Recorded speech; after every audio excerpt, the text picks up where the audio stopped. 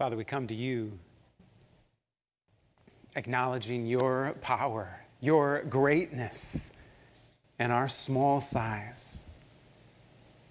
What an incredible gift you give us, in that you would hear, you would listen to small us.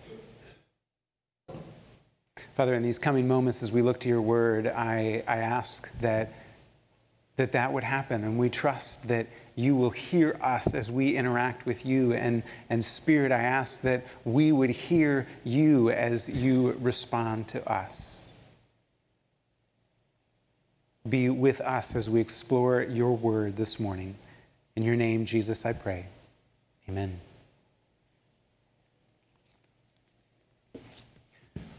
Covenant family, it is good to be with you. And while I long to see more of you face to face, in the midst of that, it is such a gathering that we have this medium, and in this season we can gather in this way. In the midst of all of this, I'm enjoying each week being able to see a few more of you outdoors in different settings, and to actually be able to interact with you face to face.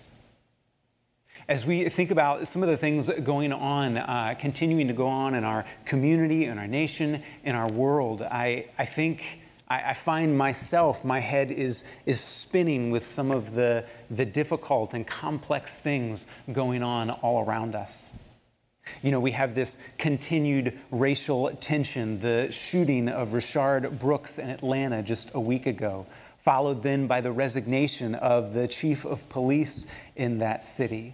And then, you know, amidst this national rise in violence against police and this movement to defund police departments in many cities, these are sad and difficult things to try to figure out.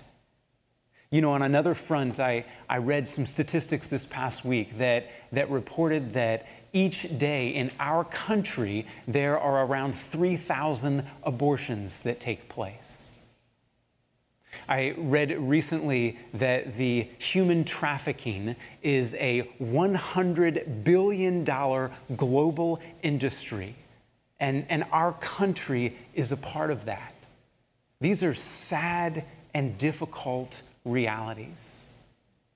You know, and it's even true in our community. We can look at the problem of child abuse and neglect in our community of Tippecanoe County.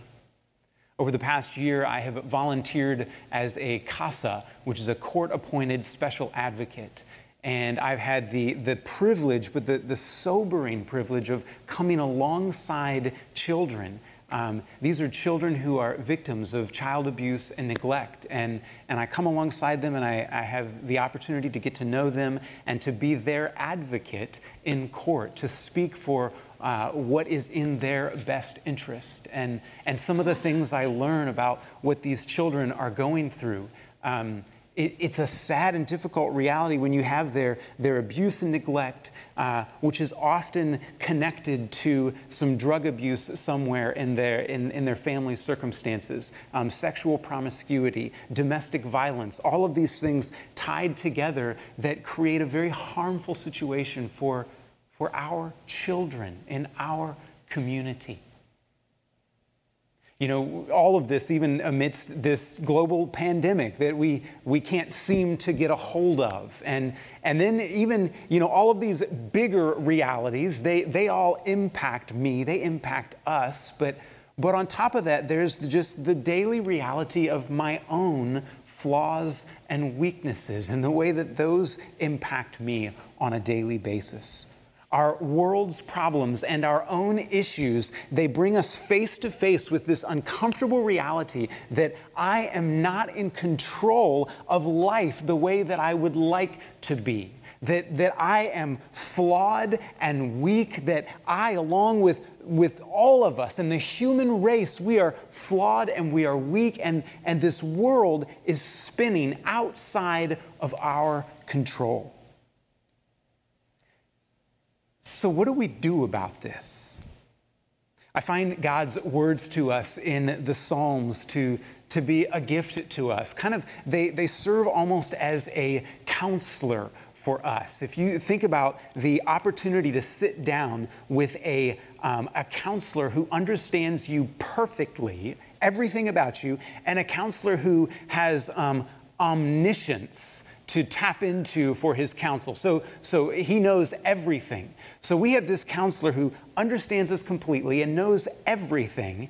And I want us to walk through Psalm 104 this morning and listen to some of his counsel for us in the midst of difficulty. Look with me at Psalm 104, and we'll start in verses 1 through 4. If you don't have a Bible, then jump out of your seat right now and go get a Bible. I want you to look closely at these words as we walk through them this morning. I have lots of confidence that these words have the power to change your life. So Psalm 104, we'll start in verses 1 through 4. Praise the Lord, my soul. Lord, my God, you are very great. You are clothed with splendor and majesty. So the author would have had in mind the reality of kings at that time would have been clothed in splendor and majesty. They would have had the clothes they wore compared to the clothes of the common people would have been bright and magnificent. And then the psalmist goes on. He says, the Lord, he's going to talk now about the Lord's clothes. The Lord wraps himself in light as with a garment. Okay, so whereas kings are dressed in these magnificent clothes, the Lord is dressed in light itself. So all of the brightness of the sun and the billions of other stars and the billions of other galaxies, that light, the Lord is dressed in that light. That then pales the idea of a king dressed in these purple clothing. That's nothing compared to the Lord dressed in light itself. So we go on as the psalmist writes, and he says, the Lord, he stretches out the heavens like a tent, and he lays the beams of his upper chambers on their waters. So the psalmist would have had in view, a king lives in this great grand house of wood and stone and gold.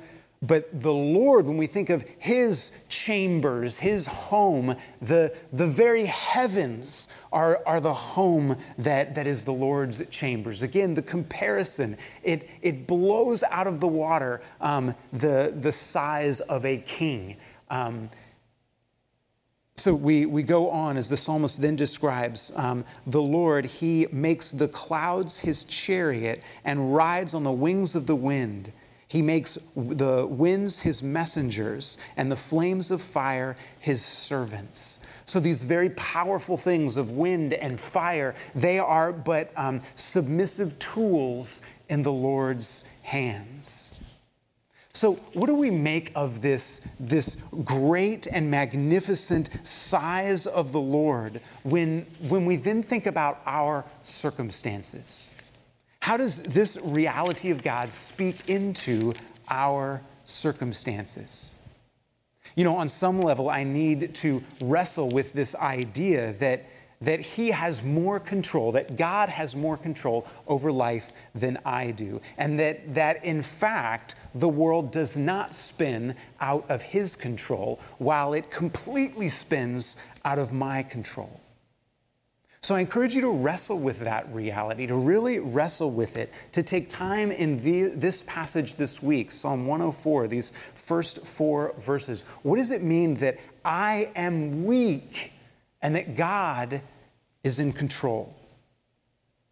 His control can be comforting, yet the sheer magnitude of his control exposes my very small control. And there are moments where I think, okay, I realize there's so many things I'm not in control of. Well, at least I'm in control of my emotional stability, right? And then I get on my phone yesterday, and I'm going to go on a quick lunch date with Amanda, and I pull up my Moe's app. And I get in because I want a good deal when I go out on this simple lunch date, and I pull up my Moe's app and it needs updated. So I try to update it and I need the password, but I can't remember the password. So I'm typing in all these different passwords and none of them work. And I feel the stress coming on and I'm so frustrated. So I delete the app and I reload the whole thing. And then I need my Apple ID password to get that app in. And I can't remember my Apple ID password. And all of a sudden I realized I don't even have control of my emotional stability. I'm getting so frustrated right now with this app. And it's a ridiculous example, but it's just this reminder that I have so little control. I am weak. We need to own that. We need to own our weakness. While it can be comforting that nothing spins out of God's control, it can also make us question his goodness.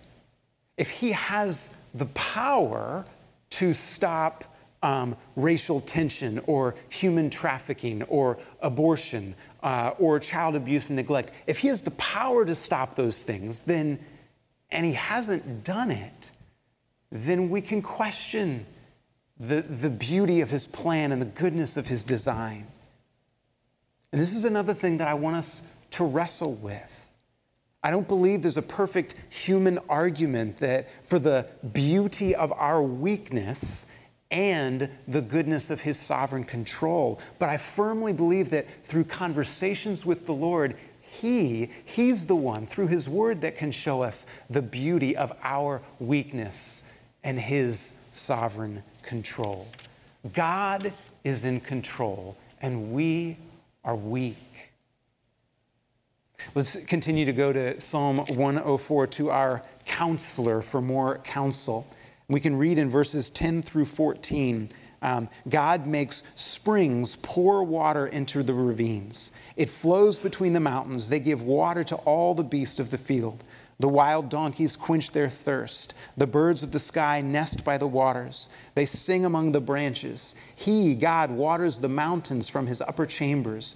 The land is satisfied by the fruit of his work. He, God, makes grass grow for the cattle and plants for people to cultivate, bringing forth food from the earth. This is a beautiful picture, an image of our Creator God designing a world in such a way that food grows up in that world and nutrients are in that food that feed all animals and all humans. This is an extravagant provision that God oversees. So how does this physical provision of food from God help us process our life circumstances? Here's the connection I see.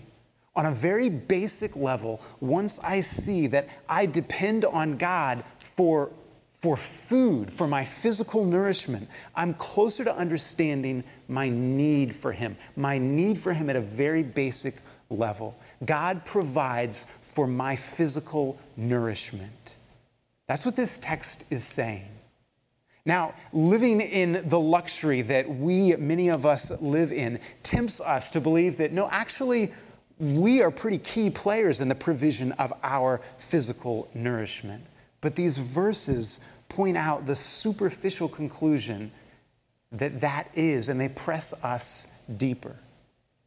I did not create a world that bears food that gives my body the nutrients that I need. We need to own that. We get distracted by the fact that, we've made incredible advancements in agriculture, but it doesn't change the fact that we did not design the world that provides the food and the nutrients that our bodies need. We are dependent on God's provision and his design of such a world. We need him. I want to encourage you to try a practice this week that has been a spiritual practice used by so many followers of Jesus over centuries, and that is the spiritual practice of fasting.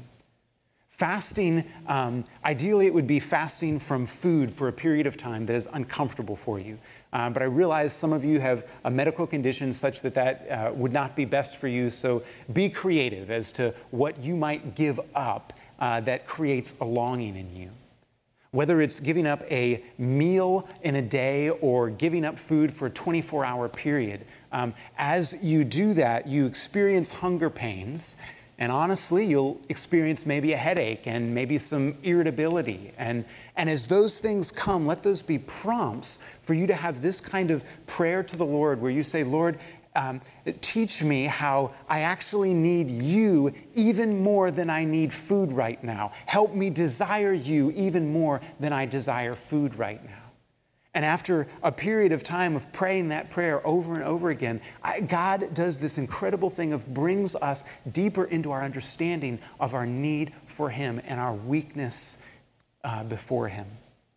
So I encourage you to consider putting fasting into part of your weekly or monthly habits.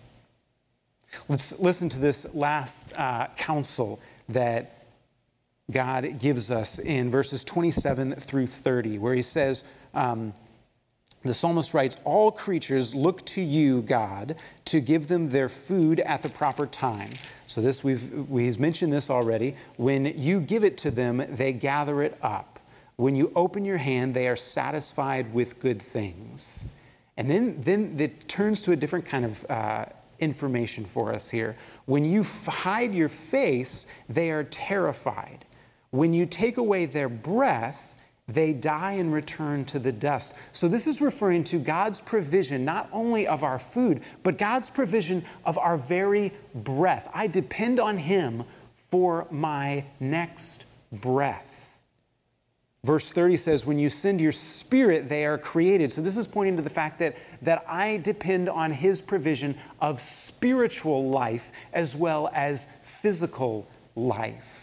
God provides my physical breath and my spiritual life. That is, I'm not even in control of whether or not I will have my next breath. My next breath depends on the grace and the mercy and the power and the plan of this sovereign God. How do you feel about that? You know, I think about as my kids go out and they go on a bike ride, I'm not in control over what's going to happen as they're out on their bike ride. I think about this COVID season, and we're all face to face with this reality that this virus can hit any of us. It can take away our life. My next breath, I'm not in control of that. But the sovereign Creator is in control of that. I am in utter dependence on an invisible God, and that is difficult. Much of the time, my eyes, my experience tell me that I am in control, that I am independent. I decide where I work. I decide who I marry. I spend my money how I want to spend it. I go and buy food, and I fill my refrigerator, and I eat that food whenever I want to eat it. I live in such a way that is healthy and safe so as to assure my next breath. I am in control. Or so I think.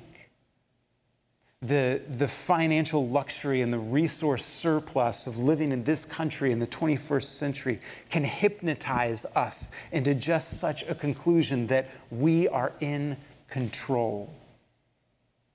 And then a global pandemic hits, and your kids grow older, and all of these other life circumstances come, and you're reminded of this real truth that you are weak and flawed, and the world is spinning outside of your control.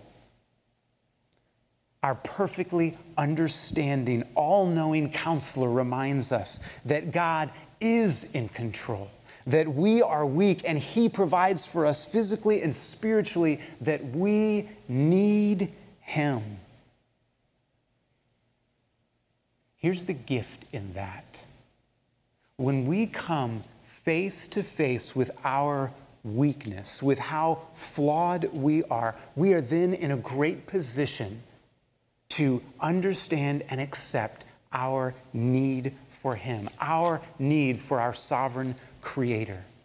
Now, that's not to say that as soon as we own our weakness and the world spinning out of our control, as soon as we own that, We don't all of a sudden humbly accept the Lord as our King and Lord. We in that moment, the evil one creeps in and tempts us. Even in that moment, he tempts us to either buck up or to give up.